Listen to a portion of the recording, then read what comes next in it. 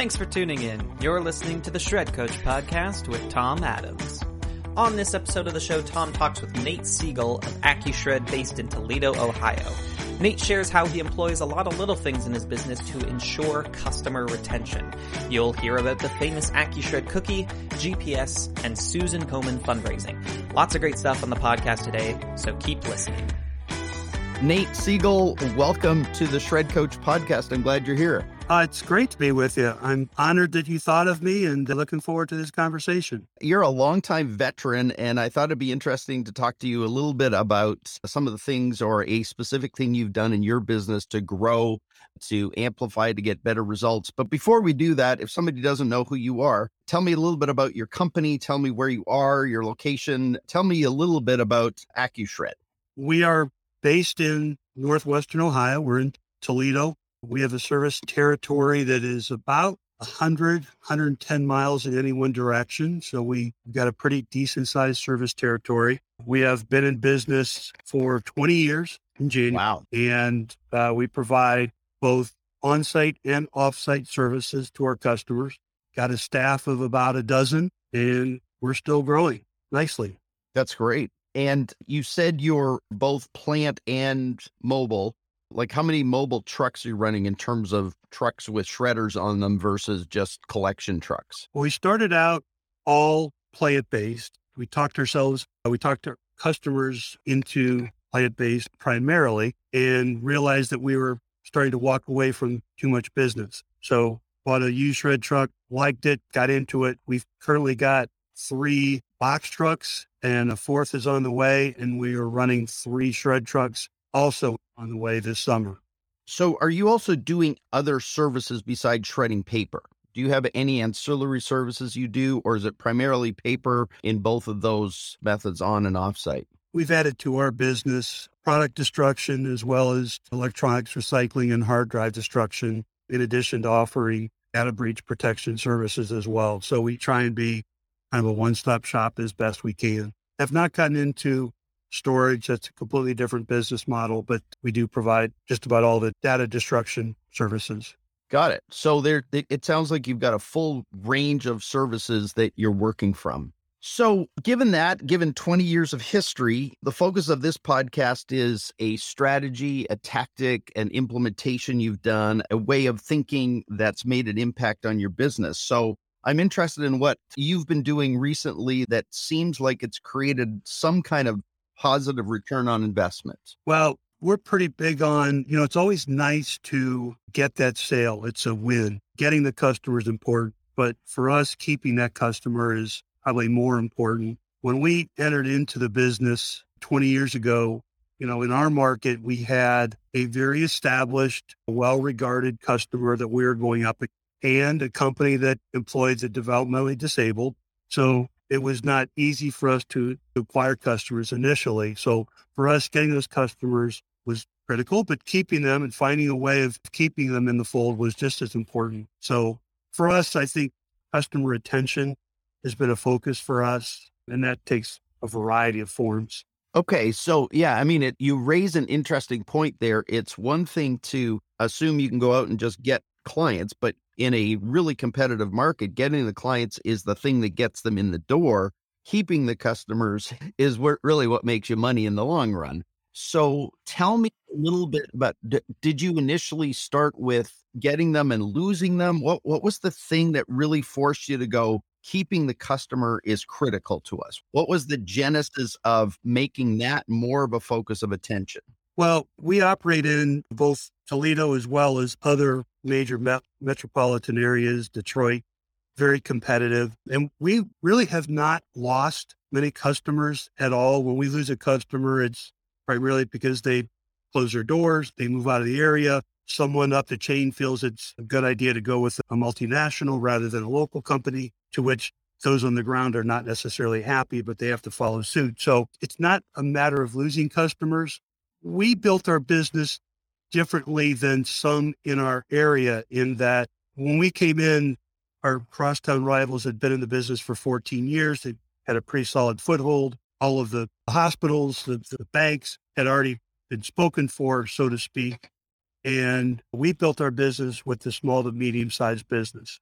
And for us, trying to keep them there, not give them a reason to look elsewhere was really important. I would also say that when I first started the business, I wasn't a big proponent of contracts. I think contracts, some customers don't like contracts, having to sign them. I think sometimes they lend themselves to you becoming lazy and not paying attention to the customer. So we since have come around to it because of the nature of what we do. I think it's critical for both parties to have an agreement in contract, but we needed to find something to keep them from looking elsewhere. And that's why we just start doing all the little things for our customers. So you've mentioned little things, and we've got the big genesis of the idea. So tell me what you've done over 20 years to keep customers. What are the little things that form a big result? Well, I mean, everyone likes to say that they provide outstanding customer service. That's kind of an amorphic term. Yep. But for us, it's all the little things.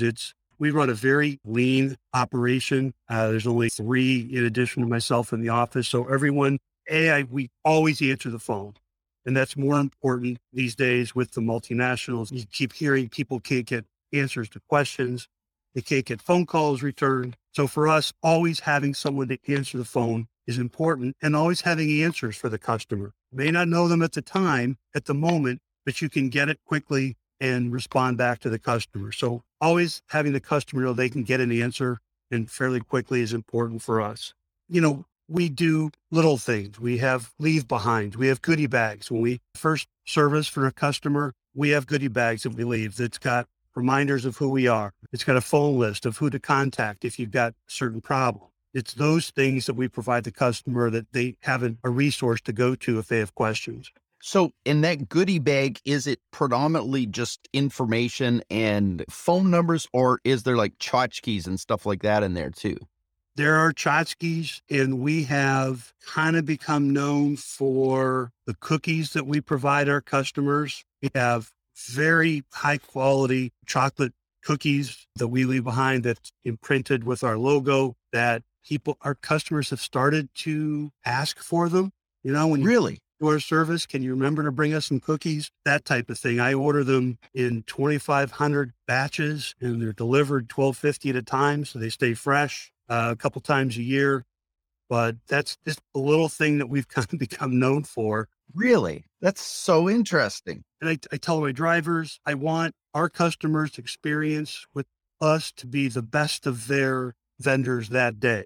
So if it's going there with a smile, it's making them feel good about their interactions with us. We don't need to give them any reason to look elsewhere. Right. So going back, there's the little things that you do. So one of those is that the answer the phone, there's the leave behinds, there's the chocolate cookies, but you've kind of gone into now your team activity. How do you train drivers to be the very best that they can be every day? Like, how do you get that? Because this is obviously an area a lot of people are struggling with these days, but if you've made it a high priority to make sure that they're the best experience, a customer's best experience of the day, how do you get that out of them? It's challenging. It starts with getting the best people in that you can. And I would tell you, it takes me forever to hire drivers. I think it takes the right person with the right work ethic and demeanor and personality to do what we ask them to do. And there's not a lot of those people out there running around. I'd probably interview people the exact opposite way that they tell you to do it. They tell you to interview as many people as you can, bring them in and find who you're looking for. I'm uber particular when it comes to who I bring in to interview. So I may not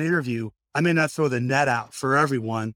I'll be very particular. I'm looking for something very specific in their background, in their experience that I think will translate well to what we do here. And that's also true for who I have in the office. We have very little turnover. I'm blessed to have a phenomenal staff. I've got my very first driver that we ever hired still working for me. Wow. He's 87. What?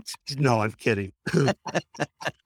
But we try and treat them well. If you treat your people well, then they're going to treat your customers well. Right. So that person that you have who's the direct interface, the driver, the person answering the phone, you've taken a long time to hire them. Do you have a process whereby if you get the right person, you're still training them to be that optimal agent of yours, agent by means of employee, team member, whose job is to keep the customer sticky? Like, what else are you doing to ensure that? We do. And we certainly have them spend time with our other drivers that know what they're doing to get a feel for the proper customer interaction, what a good customer interaction looks like and feels like, and the time that it takes. So we do spend time with our drivers owning that skill.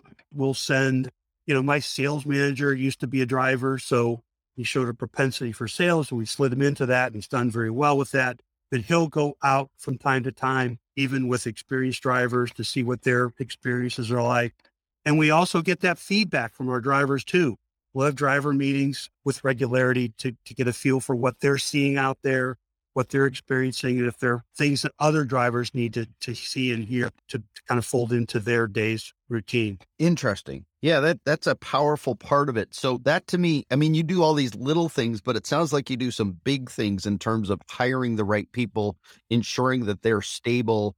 And for some reason, you've had little turnover. So how has the turnover or lack of turnover affected keeping the customer? Do you feel like that has had a profound impact in some way? There's no question. We've got drivers spend a lot of time with our customers, and they've gotten to know who they are. We have some of our older customers will want to know if someone missed a day, how they're doing, so yeah, that is a pretty strong tie for us, because I've learned long ago, this business is not about me. This business Right. is about our drivers, and they're the ones that solve the problems for the customers. They're the ones that see them on a regular basis. So it's really critical. Right. So what other little things are you doing to fill in this, keep the customer focus? What other things? So we've got how you answer the phones. You're answering the phones to start with. They're not going to voicemail. You're answering. You're doing leave behinds. You're doing these really cool cookie things. You're training and teaching your people, your frontline people, and the people in the office who answer the phones. There's this solid sense that you have a very particular way of doing things, but there's got to be more because that's all great. But is there more stuff you're doing? What else is happening? Well, fairly recently, within the last couple of years, and interestingly, right before it became part of iSigma's certification program, we adopted GPS for our trucks. And what I think that's enabled us to do is real time, we can see where a driver is. A lot of customers want to know, do we have any idea where or when our drivers will Yep. be there? That enables us to almost immediately be able to give them that feedback to see where the drivers are and to gauge how long it might be.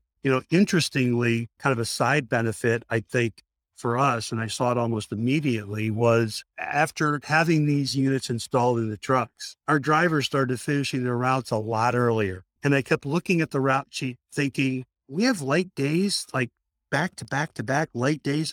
How come our drivers are getting back so early? I think, as it turns out, they were a little concerned with me watching them all day long and the amount of time they spent in a particular customer, which I wasn't doing, but it had a positive effect, I think, in just the efficiencies of their routes and letting them get done and get more accomplished on a day-to-day basis. Yeah, that's great. One of the things I noticed on your website, and I'd be interested in how this impacts your keeping the customer focus, was the Susan Komen involvement that you have. I look at hundreds of companies in this industry, and you seem to have a overt focus there, so much so that it's front and center as a hovercraft on your website, but you're also putting the pink bins out in the world.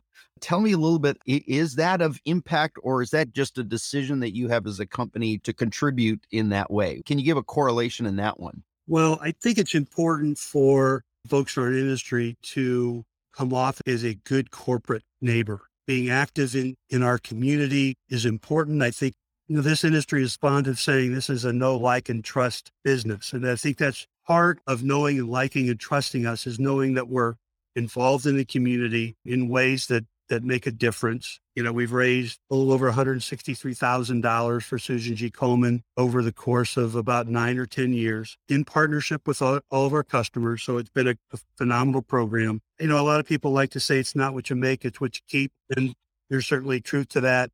I'd like to think it's not necessarily what we make, but what we're able to give back to the community. And I think that feeds in also to that customer retention, because they feel good about who it is that they're using.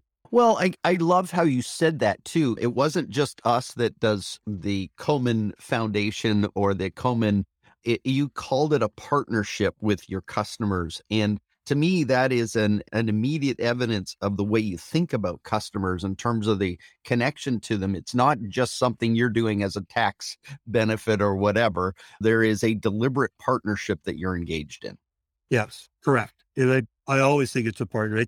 We're not just a vendor, we're a partner. Yeah, that's really cool. So did we miss anything in terms of little things that you do to keep the customer as a part of this big strategy that is so important to you? Is there any other little things we missed? I don't know. I mean, I think that our website is very deep and very informative for customers and potential customers. I see a lot of websites that just say, here, this is what we do. Our website, if you get on it, tells a little bit about who we are, why we do what we do. We talk about the industry. We talk about us. We talk about tips, what to look for, what not to look for. So it's a pretty deep website. I think that feeds into having customers become familiar with us and become comfortable with us as well. Good. Okay. Well, I was digging into some of your personal history, and I noticed a significant connection to the Better Business Bureau. I raise this because I find it an interesting dynamic. I hear many people who, maybe don't have a great opinion of the Better Business Bureau, but you've been engaged actively both in leadership and in, board work with them. What do you know about the Better Business Bureau that the rest of the shred world needs to know? Well, I think it exists to facilitate better experiences between the business community and the customers. So it's been fulfilling for me to see the different programs that have been brought on, all in the name of membership. I mean, it is a membership-driven organization, and there are more and more phenomenal programs that are being brought on. A lot of people think you buy your way into that. You buy your way into good reviews and good ratings, and that's absolutely not the case. Based on customer feedback is how you get ratings in the Business Bureau. It's a phenomenal group of people, at least on a local level. Right. I've been blessed to be on the board and contribute. Matter of fact, I've got a board meeting tomorrow. Well, that's really helpful. It's a perspective that I think someone who's deeply involved has a much more capable way of defining it. And I appreciate how you define it there. Nate, I really appreciate you sharing this stuff. I think the focus and some of the stuff you talked about in terms of keeping the customer is really powerful and really good. I'm really grateful that you've been willing to share this with us and with the community. And as always, you have been a huge contributor over the years to this community in so many ways. And I, on behalf of the community and the industry, want to say thank you for all you do for it as well. It's been my pleasure. The industry has given me back much more than I could ever give in it. We're thrilled to be a part of iSigma. It is open communication as I've ever seen, and very pleased to be a part of it. Been honored to be a part of this podcast.